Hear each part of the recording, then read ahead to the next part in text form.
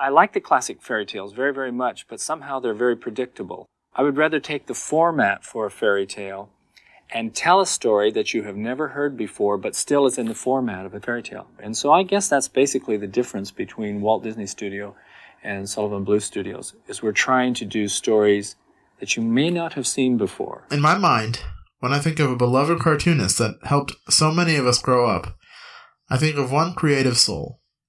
An artist with a large capital D. No pun intended. Zing.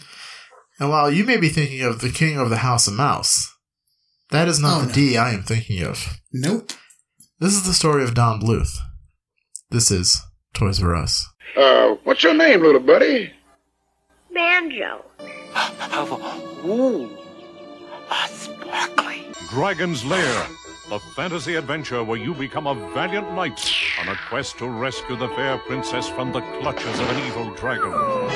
Somewhere out there, beneath the pale moonlight, I lost my family in the big earth shake. You want to go with me? Yeah! Oh. Oh, yes. I do. Where am I? This is the Great Hall of Judgment. Judgment? Oh, not to worry, Charlie. You'll go to heaven. All dogs go to heaven because, unlike people, dogs are naturally good and loyal and kind. Huh, yeah, that's true. Cock-a-doo, what a day. The sun is shining brightly. Cock-a-doo, sunny day. Down here on the farm. Thumbelina! She's a funny little squirt. Thumbelina! Tiny angel in a skirt. Thumbelina! First she's mending, then baking, pretending she's making things hum. Thumbelina! A troll in Central Park. The Pebble and the Penguin. Dancing bears, painted wings, things I almost remember, and a song someone sings once upon a December. Titan AE, get ready for the human race. Hello. Hi. Welcome to day 1 of the 12 Days of Christmas. Nice. And I know that it's not like I guess you would say, canon 12 Days of Christmas. Yeah. Because that bleeds into January. It does. But I want January to start season 2. Yeah. So we're doing 12 Days of Christmas from now until Christmas. Boom. Welcome to the Toys R Us podcast. Hi. My name is Richard Hunt, and with me as always is my cousin and co-host, Brian Muth. Hey, everybody. Brian, we had a lot of fun doing the 13 Days of Halloween. We did. So much fun that we decided to load up the sleigh to deliver to you 12 episodes in a row. Unlike the 13 Days of Halloween, which was spooky, scary skeleton themed, the 12 Days of Christmas will have a new theme every year. And this year's theme is the 12 Days of Don Bluth. Boom. Where better a place to start our journey than with the man himself? Are you ready to dive in? Let's do it. You're sure to do impossible things if you follow your heart. We start our story in 1937. Oh, damn. Where we meet up... Oh, damn. That's a French-ass name, Yvonne. My little croissant. My little croissant. You got a boyfriend? He like Mike and Ike's? He's going to get you Mike and Ike's? So can I have it? Can I have your number? Can I have it, though? Can I have it? What, like... Do you think Saturday Night Live is, like, so pissed that one of the most iconic sketch moments came from Mad TV? Right? Seriously. Like, that gets quoted so fucking much, man. It really does. But can I have it, though? That's what SNL is saying about that skit. Can I have it, though? The back of your head is ridiculous. Okay, Mr. Gene Shalit. What the updo? God. Yeah, 1937, where we meet up with a brand new Bouncing Baby Boy. Bouncing Baby Boy. I intended to write brand spanking new Bouncing Baby Boy. What I wrote was brand spanky new. This is what happens when you write scripts at 4 a.m. Dun-dun-dun. I'm still a piece of garbage. Born on September 13th, 1937, the second oldest of 7 children, Donald... That's a lot of fucking kids. That's a lot of fucking kids. Donald Virgil Bluth. Okay, I think he's probably about the only person who can get away with that. Yeah. Yeah. Yeah. But since he's a Bluth, does he have a Bluth chicken dance? They all have a different chicken dance? They do. You're even scared to ask a girl out on a date. Why does everybody think that I'm scared of girls? Because you're a chicken. You're a chicken. Cuckoo-ca-cha! Cuckoo-ca-cha! What are you doing? Michael and women? A cuckoo-ca-cha! That's what I was just telling him. Look, I haven't found the right girl. When I do, I will ask her out. Has anyone in this family ever even seen a chicken? Wait, I got the perfect name! That's enough.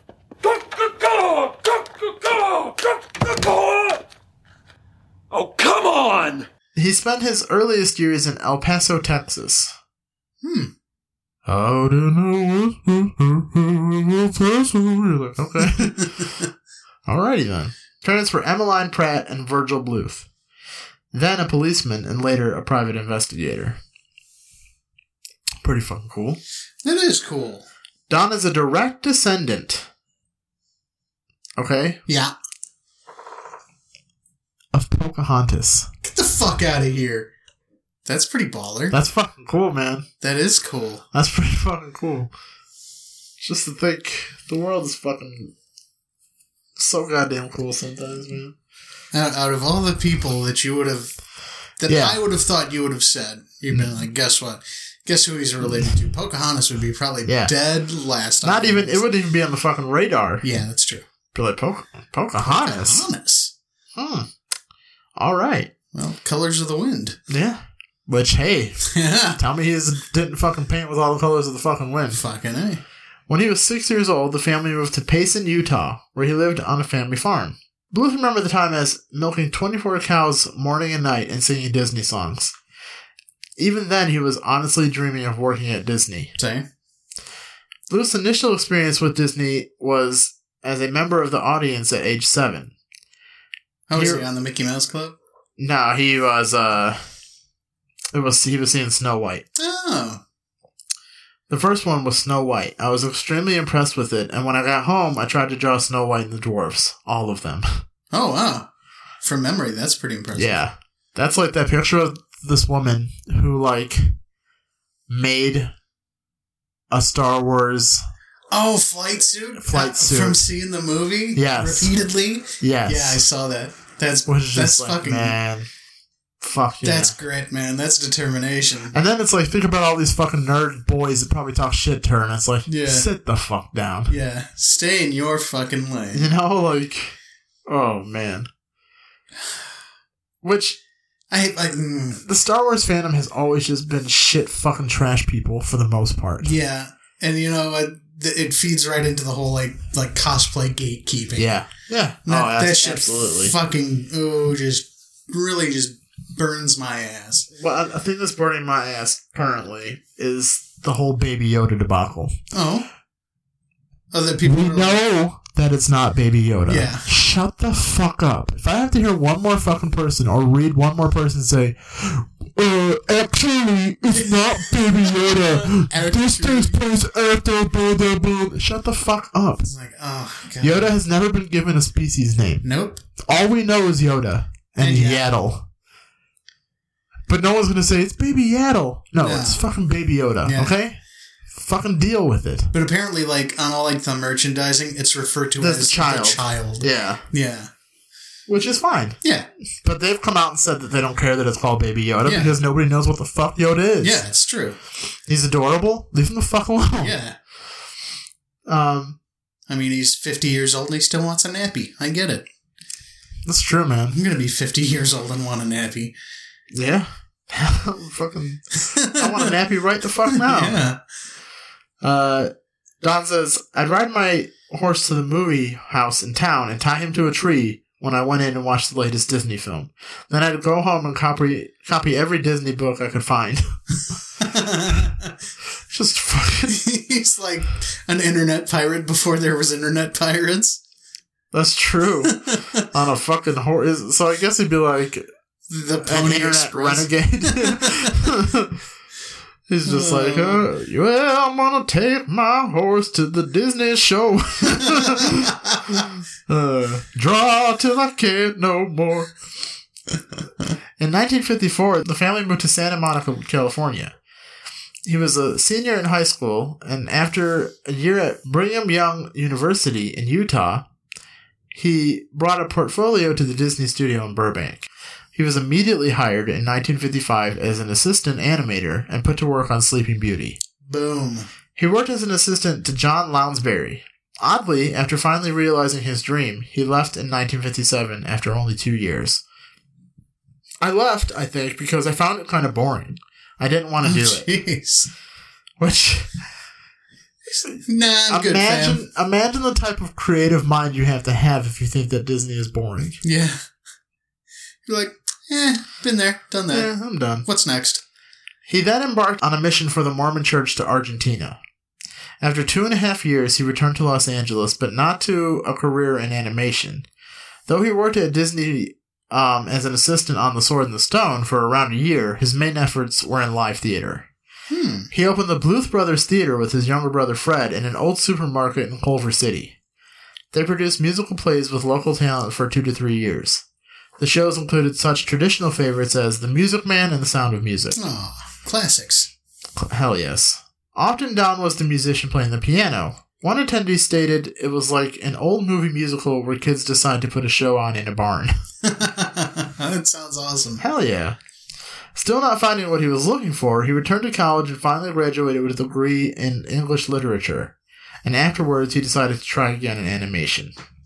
In 1967, he began working at Filmation, where he worked in layout. In his spare time, he organized groups of young singers and called them the New Generation. Numbering 60 at the time, the group toured around the States and even Mexico. Olé.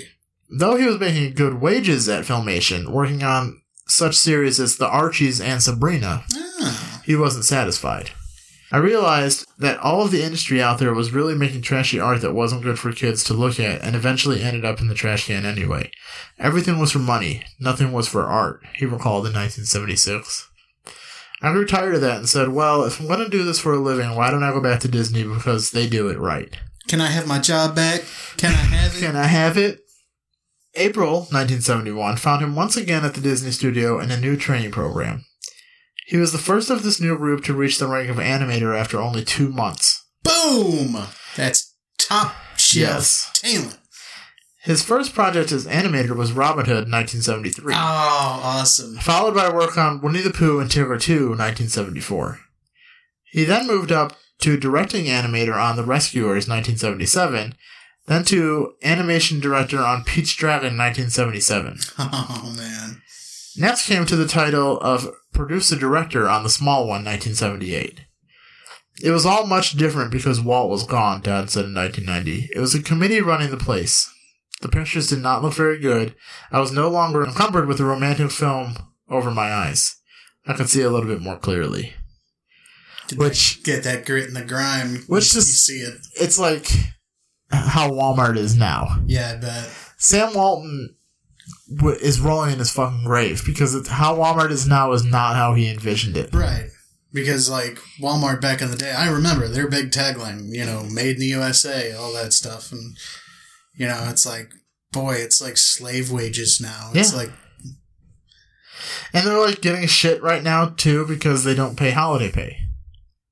Oh, right, that they were, like, what discounts or something? I worked at Walmart for 5 years. What they do is they give you a 15% discount to add to your 10% discount. So a 25% for one transaction.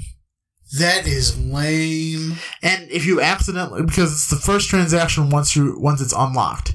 If you accidentally buy a bag of chips, that's it. That's your 25% discount. Yeah. Dude, I'd try to abuse the fuck out of that. I'd be like, boom, give me that PS4. I bought this laptop with that. Did you? Nice. Yeah. Which is like, wow, this laptop's old as fuck.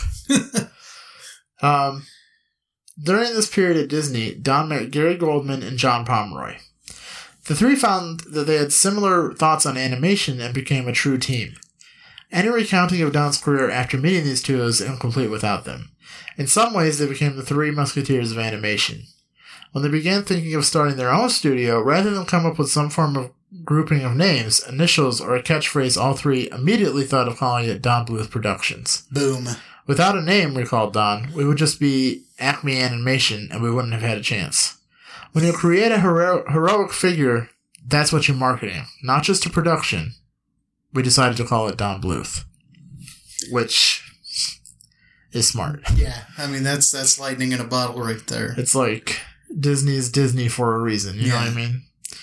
Starting as far back as 1973, Don, along with Gary and John, began purchasing and collecting the tools and equipment of their trade and undertook the enormous task of writing, directing, and producing their own animated films. The crew worked with a number of other artists in Don's garage. With so many fucking of these, like, origin stories start in California garages. It's true. You know, you're like, okay. It's like, wow. I kind of missed the boat not being in a garage in California. You know what? We're in a fucking spare room in Illinois. Yeah, that's true. I think we're doing pretty alright for ourselves. People thought we used the garage on purpose because Walt Disney started in a garage. But we weren't that shrewd. We simply couldn't afford any place else. My living room had blackout curtains up and was the production room. My family room was the camera room. My bedroom had editing equipment for years. And the kitchen and the patio were the commissary. Any money we had, we put into filmmaking equipment and things that show on the screen. After one or two false starts, they decided on the featurette Banjo the Woodpile Cat. It was their desire to revive the classical animation style of early Disney classics. Their attempts to work within the Disney studio system failed. I finally came to the conclusion that it was too late to effect a change. The administration didn't want to hear anything. No. After 5 years of laboring nights and weekends, the picture was completed in 1979. Near the end of the featurette, Don and fellow directing animators John and Gary resigned from Disney Studio to begin their own animated feature, The Secret of Nim. They also created the short animated fantasy sequence in Xanadu. Oh. Don Bluth Productions hoped to fully compete with Disney with a slate of animated features. The thought occurred to us that maybe if we went and did this, that the Disney Studio would become a competitor. Competition is usually what makes someone try harder. True. We needed Disney to try harder just to have competition. That was our very pompous attitude on our part. Oh, damn. But it was in our mind that competition might wake the sleeping giant. Which is like, you have to really fucking love somebody. Yeah. To create your own thing just to make that person be who they were. Yeah. You know? Yeah. Like, just think of that. You know, like... That's wild. I read an article, it was like a fake article, like one of these, like, The Onion type shit, where it's like, Stephen King shits out the winds of winter in a day just for shits and giggles. Yeah. Which is like, that's what this basically is. Yeah. Let's start our own thing. Let's see if we can't get Disney to be how it used to be. Light a fire under their ass, as my dad says. Yeah.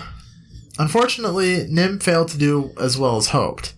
Between that and the industry-wide animation strike, Don found himself without a project and possibly without a future, and Don Bluth Productions filed for bankruptcy.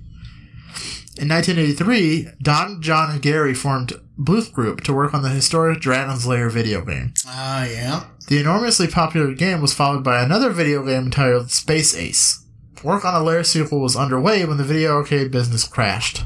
And once again, Bluth Studios was left without a source of income, and the Bluth Group also filed for bankruptcy. Oh. However, during this gray period, Don met Morris Sullivan, a businessman who believed in the classical animation style. Together, they formed Sullivan Bluth Studios and were able to negotiate a film deal with Steven Spielberg to do An American Tail. Oh, yeah. And initiate talks with the Irish government about opening a studio in Ireland. An American Tail debuted and became the highest-grossing animated feature in history on first release. That's baller. Spielberg and Bluth followed this up with The Land Before Time, which did equally well at the box office. Oh, yeah. Between the two pictures, Don and his studio moved to Ireland to take residence in one of the world's most modern animation facilities. After Land Before Time, Bluth and his studio signed an agreement with the European-based Goldcrest Company for more animated features. The first of these, All Dogs Go to Heaven, debuted in fall of 1989. The next was out in spring of 1991. When in Ireland, Don became involved with the Mormon church there. However, Don still prefers to keep his religious convictions to himself, lest others search for some hidden agenda in his films. Okay. I'm not preachy, stated Don in a recent interview. I'm not didactic, and I don't think these movies should do that. But I like movies that fill you with hope. I like things that free you from your ills, your prejudices, and all other things that hold us in spiritual darkness. Fucking A. If you can make people believe that they have the power to help themselves and help the world, then I think you've done a great deal of good. Movies have the power to do that. Yes, they do. Don continues to oversee his studio's feature projects from beginning to end, as well as do a share of the drawing. In 1990, Don stated, "I still draw about 6 to 7 hours a day. I think the day I stop doing that, I won't be a good director." Wow. You know who else is a good director? Who's that? Our fact finder friend, Fatty. Boom! The Fact in the Box.